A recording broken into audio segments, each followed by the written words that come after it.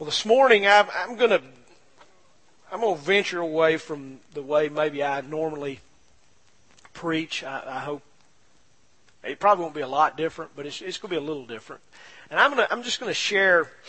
I don't know so much as a sermon as much as some encouragement and maybe some teaching that will encourage you. We serve a God who is a God of promises. Amen? He gives promises. But God also fulfills those promises. He's a God who gives promises. He's a God who fulfills promises. And we all of us here this morning enjoy certain promises that God has given. We enjoy them in common. They're the things that we all enjoy. But there are some specific ones that He's given to each of us. There are some things that He's spoken into our spirits that are ours. Now, some of them we have realized. Amen? Okay. It was a little slow, but I know it's a little warm, but we're doing better. I'm going to complain again this week, and maybe the Board of Education will turn it down a few hours. We got it turned down a little bit, okay? So it's a little cooler. But our God is a God who gives us promises. And both those common promises and those promises that He's given to us as individuals kind of come together. And they weave the plan that God created for each of us. God has a plan for every one of us this morning. Every one of us. And as those promises are fulfilled, we kind of step into the purpose of God. It's a step-by-step process. Now, you may be thinking to yourself, I really don't believe God has purpose for me. I'm just kind of floating along out there, and I'm not real sure about that, Nelson. Or you may be here this morning and you failed somewhere along the way. There's been a failure in your life, and maybe a shortcoming, or maybe it was a disaster in your past, and now you believe that God can't use you. Listen to me. If you don't hear anything else I say this morning, God is using you. It's not that He can't use you. He is using you right now, whether you realize it or not. Failures, God's omnipotent, okay? That means He has all power. So our failures are not going to slow Him down. He just picks us up, dusts us off, gives us a little push, and off we go again. Maybe you're here, though, and you believe God can't use me. Maybe I've forfeited my shot at God's purpose. Or maybe, perhaps, you've been waiting and you've been praying, and you're doing everything you know to do, and you still haven't seen the purpose fulfilled. I'll bet that's a bunch of us. And then there's some here probably this morning that you never even heard the fact that God even has a plan for you. This may be new to you. I want you to listen to this passage. If you fall into any of those categories, I want you to listen to a passage. It's one of my favorite passages in all of Scripture. It's in Jeremiah chapter 29, verse 11 through 14. We're just going to read the first part of verse 14. God's speaking. In the context here, He's speaking to a nation that's sent into exile. And God has punished the nation of Israel, but He hasn't forgotten the promises that He made to them, that He began to make with them in Abraham and Isaac and Jacob, and through Moses and through Joshua and through the kings. He hadn't forgotten those promises. And so he comes and He speaks to Jeremiah. And He tells Jeremiah that in 70 years, I'm going to bring my people back to the land. I'm going to restore them. And then He says these words. God says this. He says, in verse 11, He says, "For I know the plans I have for you. I know the plans I have for you, declares the Lord. Plans for welfare and not calamity, to give you a future and a hope. Then you will call upon me and come and pray to me, and I will listen to you. And you will seek me and find me when you search for me with all your heart. I will be found by you, declares the Lord." God has a plan, folks, for every one of us this morning. And that plan includes a future and a hope. That's what God says. That's not what I'm trying to tell you from my heart. That's what God says from His heart. I have a plan for you individually. For every person in this room, I have a plan. Now, often God reveals those plans by giving us a promise. And we're going to talk about more than the plan today. We're going to talk about the promise. And even more than the promise, we're going to talk about something else, because I think this will help all of us. But God often reveals His purpose for us by giving us a promise. And very often those promises come straight out of this book. Okay? Have you ever read something and it just jumped off the pages? It just grabbed hold of your eyeballs and your heart, and you knew, God's speaking to me right now. This is for me. This is for me. Well, you know, that's how God most often gives us those promises. They come straight out of the book. But sometimes the Holy Spirit will speak a promise into your heart. See, God's not silent, folks. God still speaks. And very often the Holy Spirit will speak a promise from God into our hearts. Sometimes that promise may come when we're praying. Sometimes it may come when we're worshiping. Some of the promises God has given me over my lifetime have come in the middle of worship. I'd just be worshiping, all of a sudden all the sound and all the sights just blink off, and it was just me and God. And the Spirit of God would just speak to me. Sometimes it comes when we're sleeping. You ever woke up with something and you couldn't figure out where it came from? Might have been God, especially if it's good. If it's bad, probably wasn't God, okay? But God can speak to us even in our sleep. He provides for us. He provides for His beloved even in our sleep. Sometimes God can speak to us while we're driving down the road. There have been times when I was on a long trip when God would it'd just be me and God in the car. I mean, the radio would be playing or the CD be playing, but I didn't hear it. It was just me and God having a conversation. So sometimes God can give us those promises, but wherever He does it, God is a God of promises. Very often they'll come in after a mountaintop experience where you've gotten really close with God. That can happen in a worship service. That can happen if you go to a conference, if you go to a meeting where God just seems to sit down. Very often there's a mountaintop there.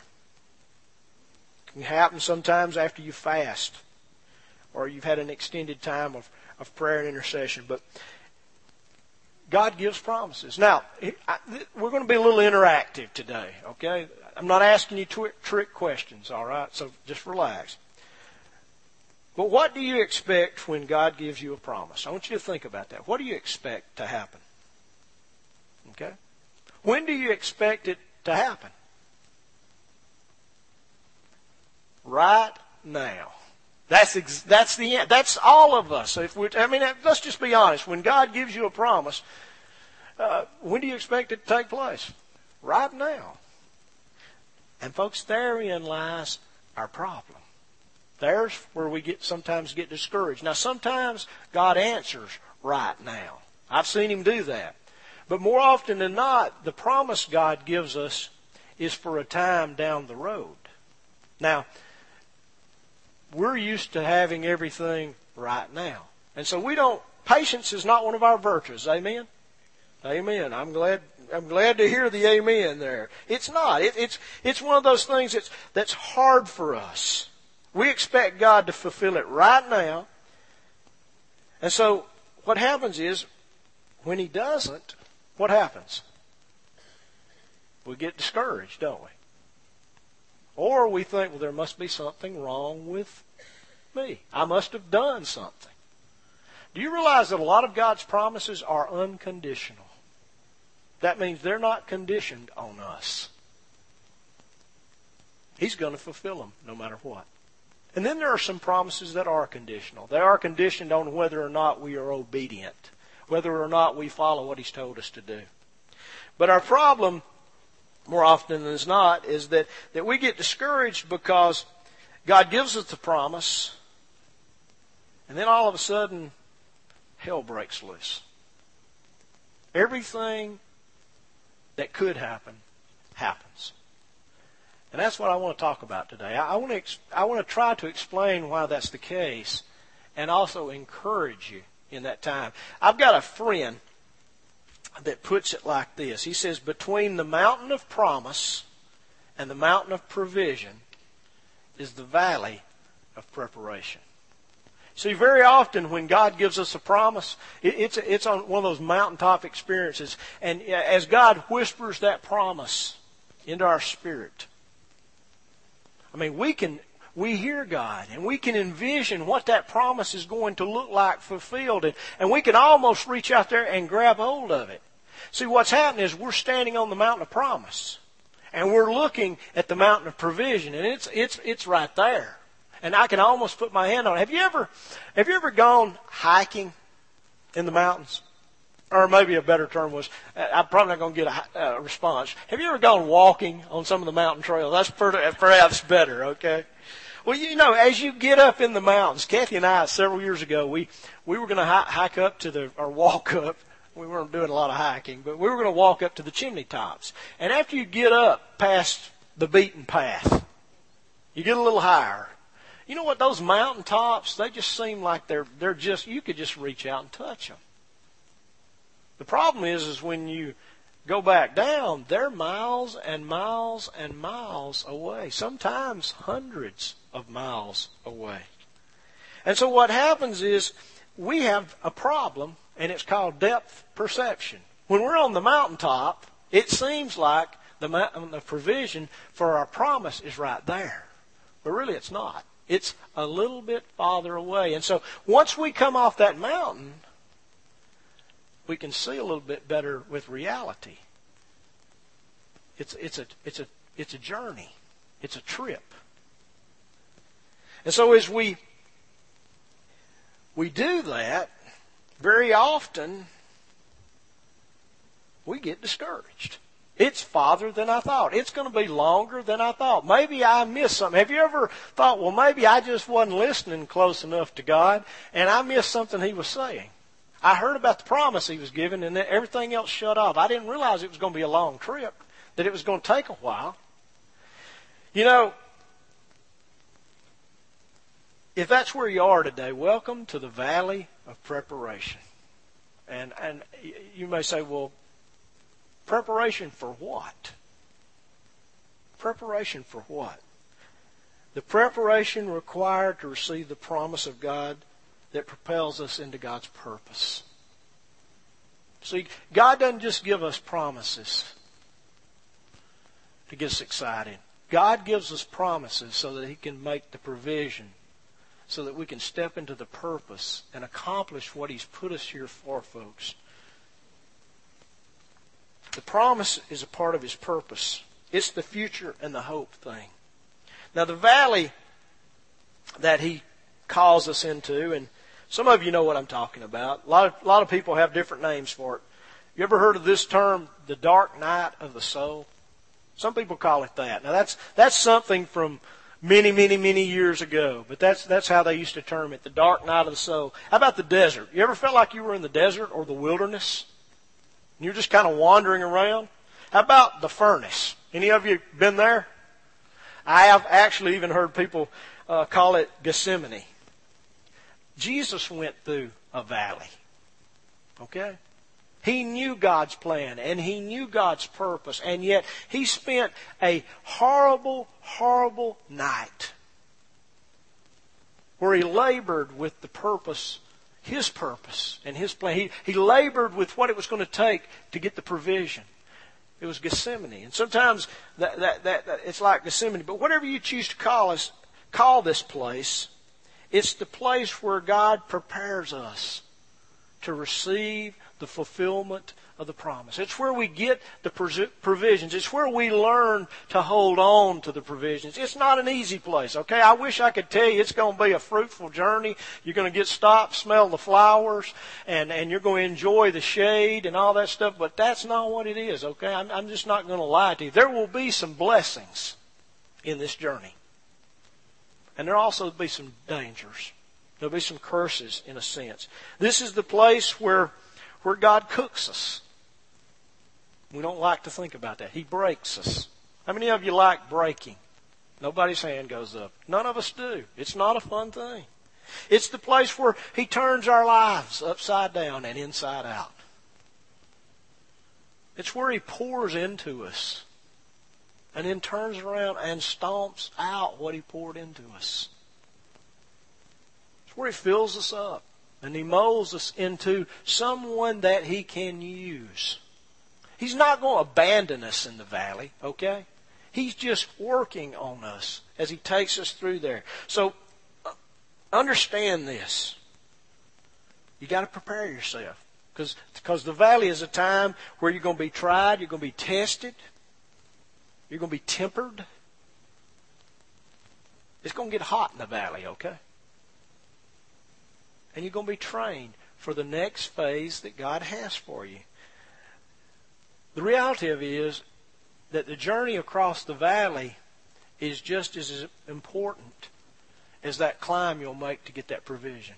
That journey is important because if you don't learn the lessons of the journey, it's very likely you'll never make the climb to get God's provision for your promise. So we have to learn to survive in the valley. And not just survive, but thrive. The valley is a good thing. Say it with me. The valley is a good thing. Okay. Once you get out there, or if you're in there, I know that's hard to say, but it is a good thing. But we have to prepare ourselves. My desire this morning is to help us thrive as we cross it. In our Christian lives, folks, there are going to be many mountains of promise. God's going to give you many promises over your lifetime. And He's going to have another mountain of provision for every one of those promises. But guess what is between every one of those promises and the provision? There's a valley of preparation every time. So this is not a one-time journey. This is one of these. You're either coming off the mountain of promise, going into the valley of preparation, or you're coming out of the valley of preparation, going up the mountain of provision. And guess what? If you're on top of the mountain of provision, you're fixing to start down again with another promise into another valley. It's the journey that we have here. God's purpose in this valley is to prepare us for that steep climb ahead where the provision is. Now, the thing about climbing is it requires strength and perseverance and skill and faith and obedience. And here's the thing about God. God loves us so much that He prefers to train us on flat ground before we get up into ground where a bobble or a slip or a trip or a fall could cost us everything. And so He trains us on flat ground. He trains us in the valley. It's kind of like basic training. So as we come down off that mountain of promise, what we typically do is we kind of overpack for the journey. Now, I've got a backpack here, and you're saying, well, Nelson, you must really be a hiker. Don't believe it. Okay? I've just found that in traveling, especially on airplanes, you can't beat this thing right here. And so it's kind of been around the world with me. But very often when we come off from that promise, we kind of overpack. We prepare ourselves. We prepare ourselves. I mean, this is what's going to take to get this. This is what's going to take to do this. And so what happens is we stuff all we think we need inside of this. How many of you have ever gone on a vacation or a trip and they told you to pack light? And you did. Except your suitcase was this high and this wide. And you didn't wear hardly any of it. I have found that on every mission trip I have ever gone on, no matter how light I packed too much. Now, some of you are going, there's no way you can pack too much. But you can. Most of the stuff we think we need, we really don't need after all. In fact, the stuff that we most of the time want to take with us slows us down. And this is especially true on what I'm talking about. The things we want to carry with us on that trip across God's valley of preparation, it won't help us. In fact, as you get started on that trip, God's going to slide up beside you every so often. He's going to say, hey, why don't you throw that down? Why don't you let that go? Why don't you jettison that? Man, that thing is crushing you. That backpack's way too heavy for you. A lot of those things, folks, let's just be real honest here. They're going to be emotional things. They're going to be things from our past. God's never going to run His hand down in your backpack or my backpack and grab it. He's going to say, hey, why don't you take it out and toss it? If you'll toss it, I'll take care of it. And so sometimes it's emotional. Sometimes, it's spiritual garbage we've picked up. Things we've learned that they're not biblical. But somebody else said was. Something we've seen on TV or read in a book or heard from a pulpit. I'm going to speak for pastors. Sometimes we make mistakes. Sometimes we don't know what we're talking about. I know that doesn't give you much confidence, but the reality of it is that's what it is. Sometimes pastors talk really loud because they want to make you believe they know what they're talking about when they really don't. Sometimes we don't know everything. I mean, I know it's not sometimes. Pastors don't know everything. Okay? If I could sit down right here and somebody else could be speaking, what's the difference? What's the difference? We're all the same. We don't know everything. And sometimes we stuff things in our backpack that we don't really need. And what happens is we get out in that valley and those things start crawling out of the backpack. And instead of being focused on what God has for us, what is ahead of us, and putting one foot in front of the other, we start having to fight those things off. And before we know it, we've gotten turned around. And you know what? We don't know which mountain we were headed for. There's lots of mountains out there. And when you're standing on that mountain of promise and you see that mountain of provision, you know what it looks like. But boy, you get down in the valley and you get turned around and you're fighting stuff off of you that's coming out of you. Guess what? You don't know if you're coming or going. A lot of that stuff, like I said, sometimes it's hurt, sometimes it's wounds, sometimes it's fear, sometimes it's lies we believe. But God's desire on that journey across is to confront those things, to reveal them. But not just to confront and reveal. God wants to heal them. Okay, that's one of the reasons we're in the valley, is so that He can make us healthy enough to take hold of that provision, to take hold of that promise. There's a beautiful passage in 1 Peter chapter 5, verse 6 and 7. It says, humble yourselves, therefore, under the mighty hand of God, that He may exalt you at the proper time. Cast all your cares, all your anxiety, that's the word, all your anxiousness upon Him, because He cares for you. On that trip across that valley, God wants the things that worry you, the things that keep you awake at night, the things that when everything seems to be going well, pop up in your mind and remind you that it's not well. God wants those things. Now, I've got this back here, and I'm going to give you a sort of an illustration of what I'm talking about. Now, whenever we go to the mountains, we walk some of the trails. I would like to call it hiking, but it's really not hiking, okay? But we walk those trails. And, I just got to thinking about it. Boy, if I'm packing, God says, Nelson, you and I are going to go on a long walk, a hike. I'm thinking about what I'm going to need. Now, I don't know about y'all, but when I think of something to drink, you know what comes to my mind? Diet Mountain Dew. So, man, I'm just going to stick me a bit. In fact, I do this when I travel. I don't depend on the stores to have them anymore. I carry my own. Okay? So I got a big old 2-liter bottle. Now, it's pretty heavy.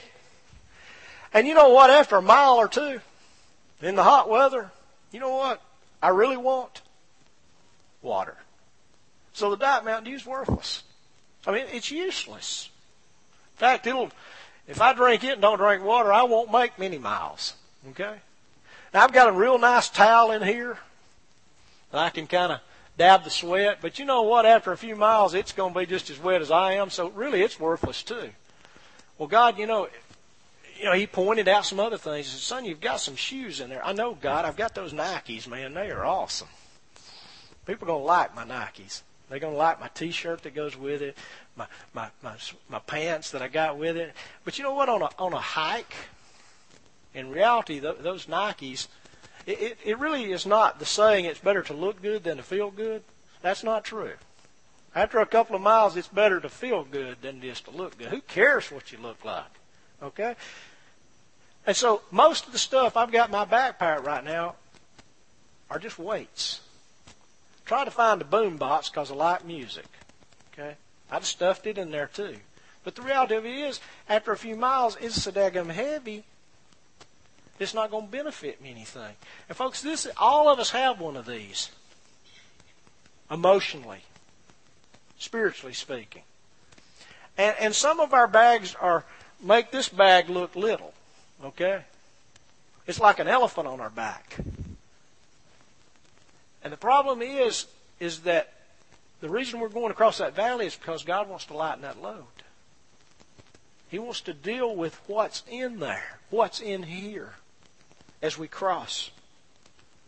You see, God wants to unpack the unnecessary stuff.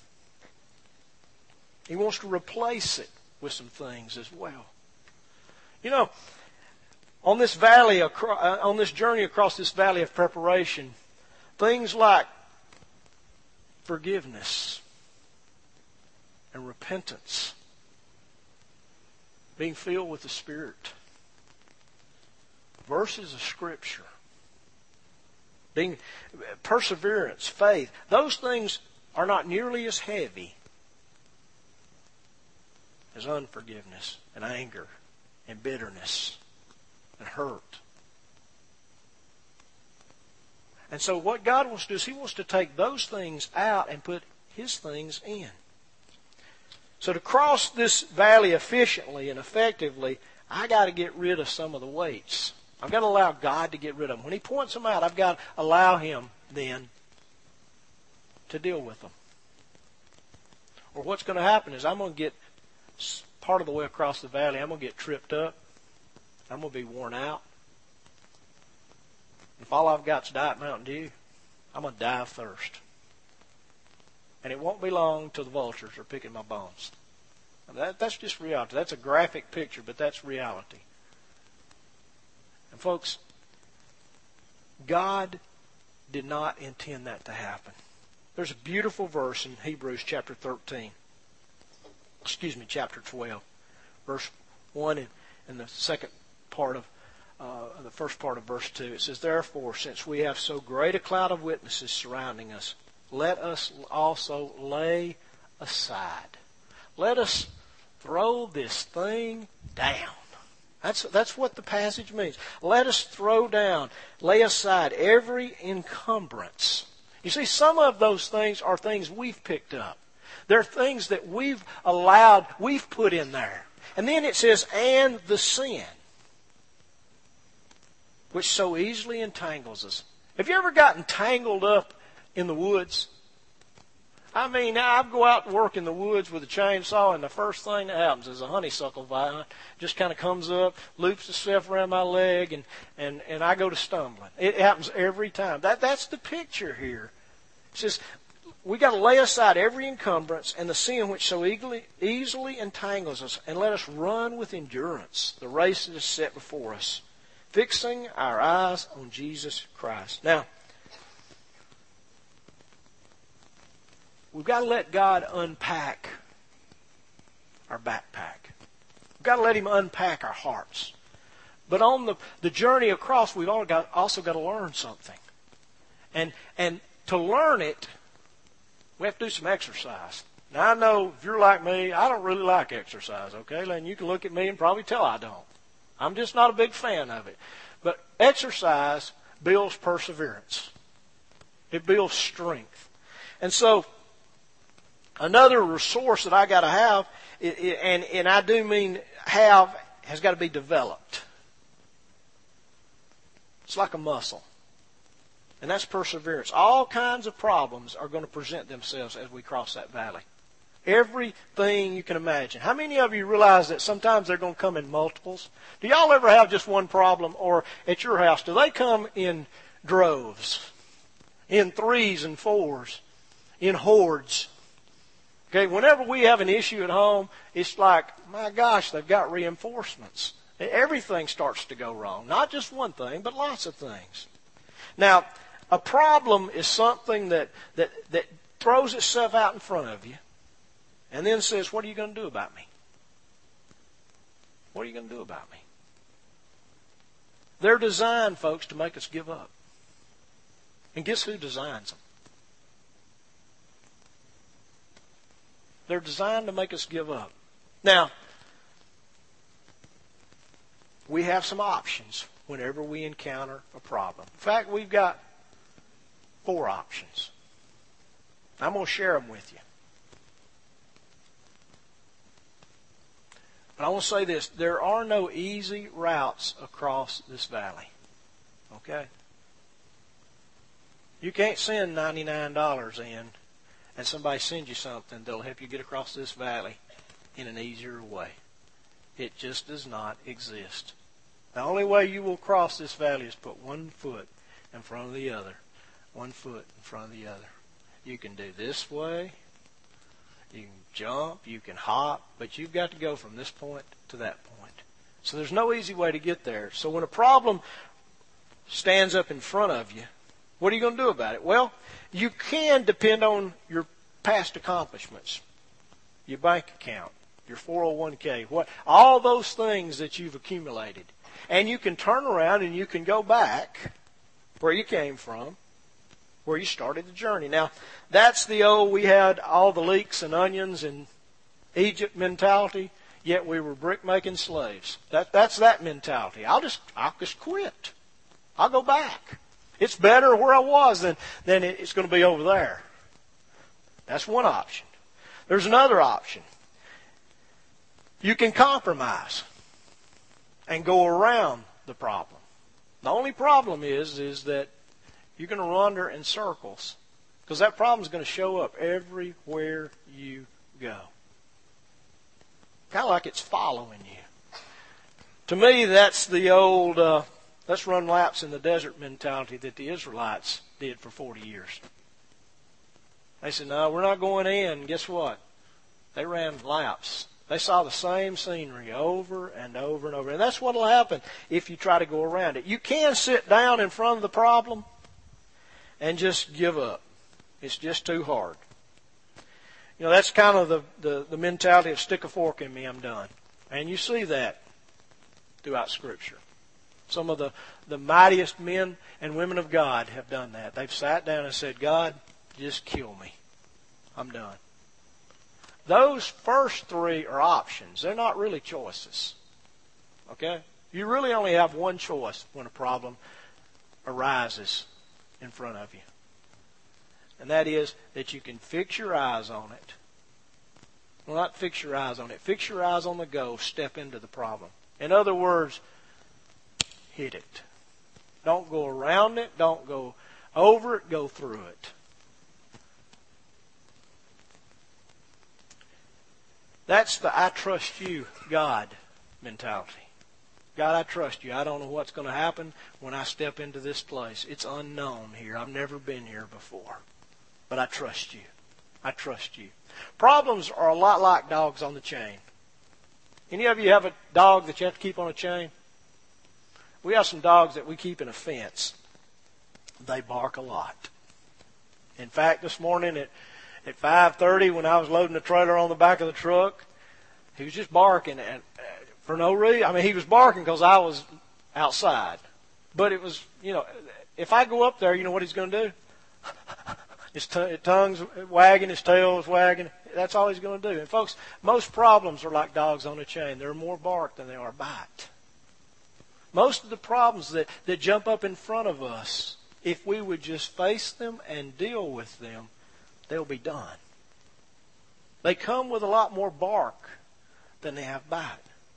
And so those problems are there to teach us perseverance. They're there to teach us, that God's bigger than our problems. I love what the promise, this is one of the promises that God has not given us, or that God has given us that we have in common. All of us have this promise. I want you to listen to this. Because you're going to need these two. It's the same promise. It's just said in a different way. But you're going to need this somewhere along your journey. The first one's found in Hebrews 13, latter part of verse 5 and 6. For he himself, for Jesus said, I will never desert you, nor will I ever forsake you. So that we can confidently say, the Lord is my helper. I will not be afraid. What shall man do to me? Jesus said, I will never desert you. I don't care how long it takes us to get across this valley of preparation. I will never desert you. I won't ever leave you. I won't ever forsake you. I'll never leave you by yourself. You won't have to depend on yourself as you cross this valley. Then in Matthew 28 and 20 it says, I will be with you always, even until the end of the age. I will be with you always. Folks, when we come off that mountain of promise, we have God's promise that Jesus will be with us. He will never forsake us, no matter how dry it gets, no matter how hot it gets, no matter how much time we spend in that valley. Jesus will not forsake us. Now, we've got to learn to lighten our backpack. We've got to learn to persevere. But there's also a couple of dangers that we've got to watch out for as we make that crossing. One of them's obvious, and the other one maybe is not so obvious. So I'm going to start with the not so obvious ones first. The first one is just the daily grind of the ordinary. Y'all know what I'm talking about? You know, life is just about a billion little bitty things that we have to deal with every day. Y'all with me? Y'all tracking with me? It's ordinary stuff. It's normal decisions, simple things like family, finances, husbands, wives, children, grandchildren, work, hobbies, shopping, retirement, on and on and on. Just the small stuff, the regular stuff. Susie's got to be here at this time. Billy's got to be here at that time. I got to be there at this time. Mama's got to be there at that time. How are we going to all get there on time? It's just the normal stuff. Oh my gosh, it's 5:30. Everybody's going to be here. We got to have supper. You know, it's just that kind of stuff. It's the ordinary stuff. It's the stuff every day's made of. And you know what? When you're in the middle of that stuff, sometimes you're tempted to cut corners. Amen? Amen. Well, what if I just let this slide and deal with this? And folks, you're going to find as you cross that valley, there's going to be a whole lot of ordinary. The same old every day. And you know what? It really does matter. It matters to God. And God's watching us to see how faithful we are in the ordinary things. How many of you realize that it's in the muck of the ordinary that the extraordinary stuff happens? You realize that? How many of you realize that it's in that natural stuff that supernatural stuff happens, that miracles take place? That's where they come out of. It's just being faithful in the day-to-day stuff that we're all a part of.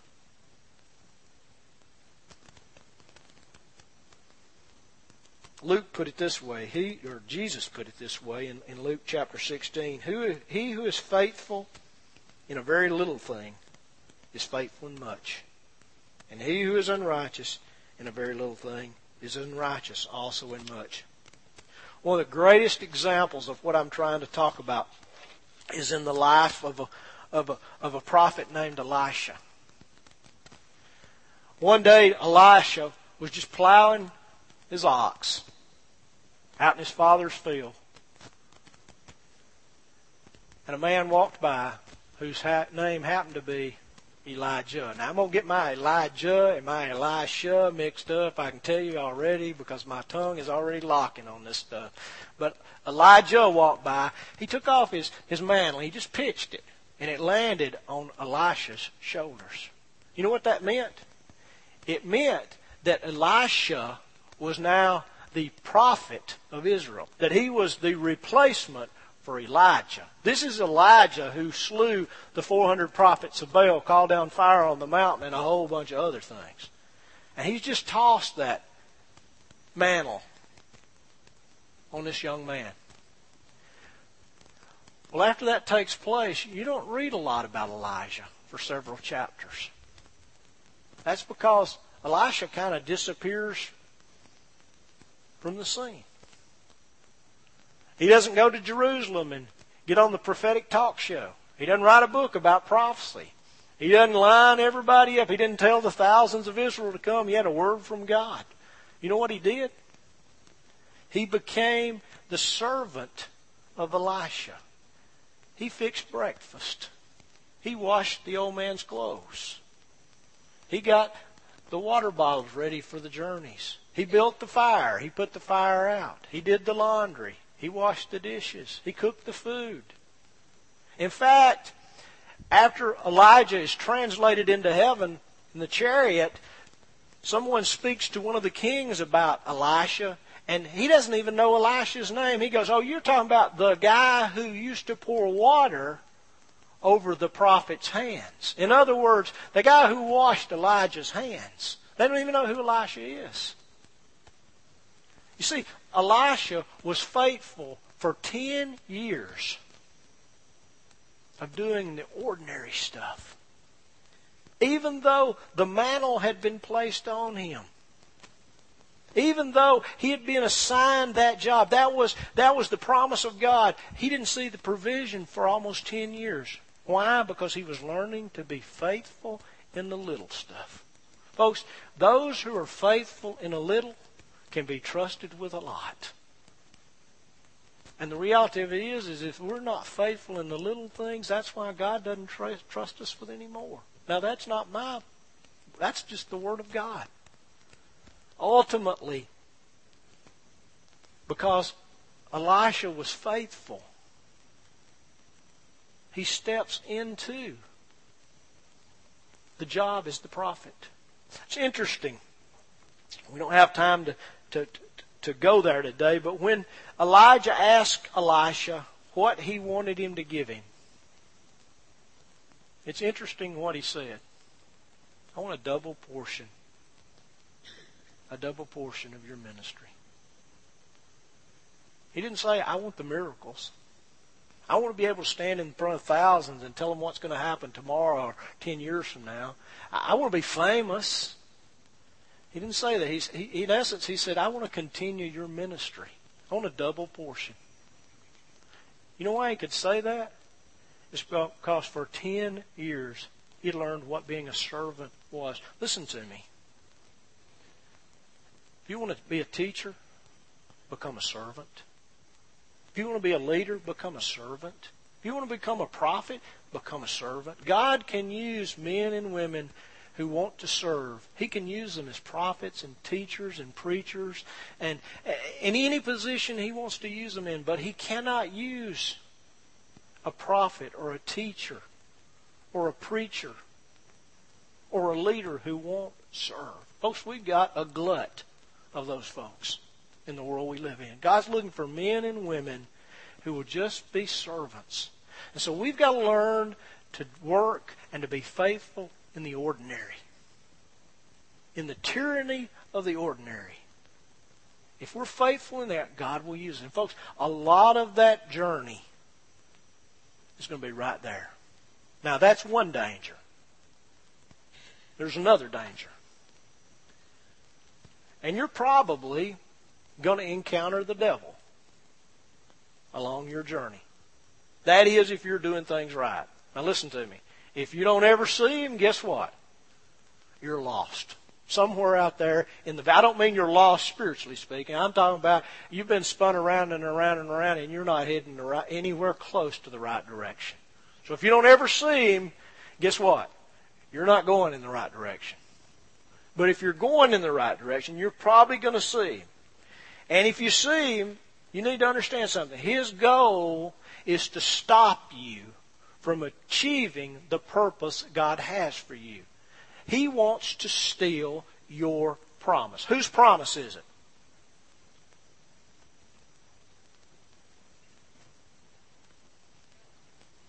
It is God's promise. But whose promise is it? God gave it to who? Me. It's my promise. It does not belong to who? Anybody else. It certainly does not belong to the devil. Now, I'm confronting something here. Some of you are going to have to be a little more militant if you ever want to get the provision for the promise. You're going to have to be a little, that's mine. If you go back here in the nursery area, when we get 3 or 4 2 or 3 year olds together and there's one toy they all want, what do? You take that toy. No. My dad said for me to share with you. You take that toy. What do? That's my toy. Okay, that's my promise. And he wants to steal it. How many of you open your front door and let a thief in and help him load the truck at your house? None of you. But yet we allow the devil to steal our promises right and left, folks. We allow him to take what's not his. And when he confronts us crossing that valley, he's not there to help us out. He's there to steal the promise God has given us. Folks, he makes his living off stealing promises. You know how he got in charge of this planet the first time? He stole the promise that God had given Adam and Eve. He stole it. They gave it to him and he took it. He stole it. And so he lives off stolen promises, and he wants yours and he wants mine. And folks, he'll do whatever he can to get it. Here's what he'll do. You'll see him. He'll be standing like this. You know, you're way out there. There's nobody around for miles. I probably need to slow down and give this guy a ride. Listen to me. He never just wants to ride. He always wants to drive. He will not just ride. He will slide over in your place and he will drive your vehicle, and you will end up somewhere as far away from the provision of God as you can get. He will never take you close to God. May I suggest something else that you do when you see him? This may sound a little radical. Lock your doors, roll your windows up, and mash the gas as hard as you can. And if he doesn't move, run over him. In Jesus' name. Y'all think I'm kidding, don't you? I'm not. Run over. If you have to swerve to hit him, run over him. Because he's not there to help you. He's there to destroy you. He's the problem. He's between you and the provision. Go through it. Folks, if you're on the right track, you will see him. Okay? You can just mark that one down. Brother Nelson said, I will see. You will see him. He will be there. He will jump up at the most inopportune moment, in the most unguarded moment, and he'll do his best to take what is yours. Listen to what 1 Peter, verse 5, 8 and 9 says. Be a sober spirit. Be on the alert. In other words, as you're crossing this valley, keep your eyes open and be awake. For your adversary, the devil, prowls like a roaring lion, seeking someone to devour. But resist him. Or as I translated it, stomp the gas and run over him. Guess what? He'll move. He really will. He'll get out of the way. Firm in your faith.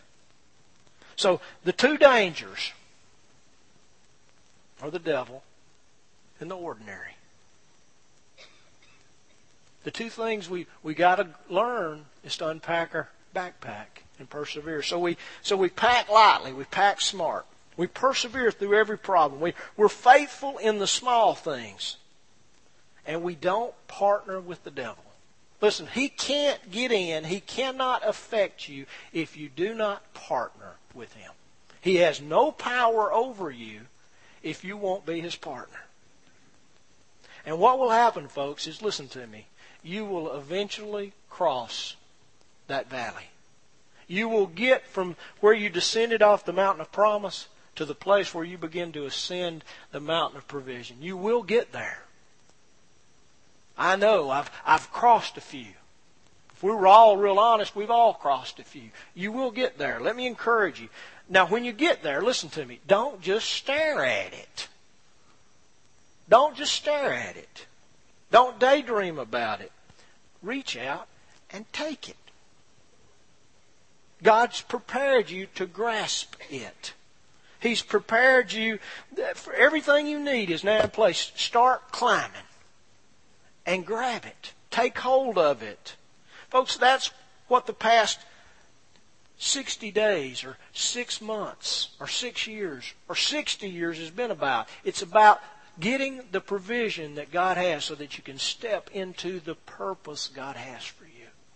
And so when you stand face to face with that provision, don't just stare at it like it's some kind of trophy. Man, just get it off there and rub it all over you, okay? I mean, you understand what I'm saying? Get into it. Take it. Use it. God intended. That's what He's been building and constructing you to do. Seize the day. I love that saying, carpe diem. Seize the day. Seize the promise. Now, one more thing and we're done. I said this a few minutes ago, but I want to reemphasize this one more time. Once you've stepped into the promise and the provision is stored away, I mean, it's become yours, and you're seeing it lived out, get ready. Okay? God's about to show you another promise. And when you see that promise, guess what you'll see? You'll see another mountaintop of provision. If you're not careful, you'll forget about what? That valley of preparation. With every promise and every provision is a time of preparation. That's just the way God's chosen to do it. So take a deep breath. Okay? Savor the moment. Enjoy the promise that God's given you. Enjoy the provision that He's given you. But get ready to descend because you're headed back into another valley. That's just the way it is this side of heaven. Amen. Does that help? Any of you in the valley of preparation? You may have gone through one this week and come out. I mean, it happens that way. You may be in one that's a lot longer. Mine tend to be longer. But occasionally God gives me some short ones. Folks, we've got a God who gives us promises. And He gives us the answers to those promises. But He prepares us so that we don't waste those promises. I don't know about you, but since I've learned that and I'm learning that, I don't want to waste anything God's given me. I want to use it to its fullest. Folks, the God on the mountaintop is the God of the valley. He's the same God. If He was with you on the mountaintop, He'll be with you in the valley. I want to encourage you in that. I'm going to ask you to bow your head. Father, this morning, I just pray, Lord, that... For more information on Eagles Wing Church, visit our website at www.eagleswingchurch.org or on Facebook at facebook.com/Eagles Wing Church. Thanks for listening and have a blessed week.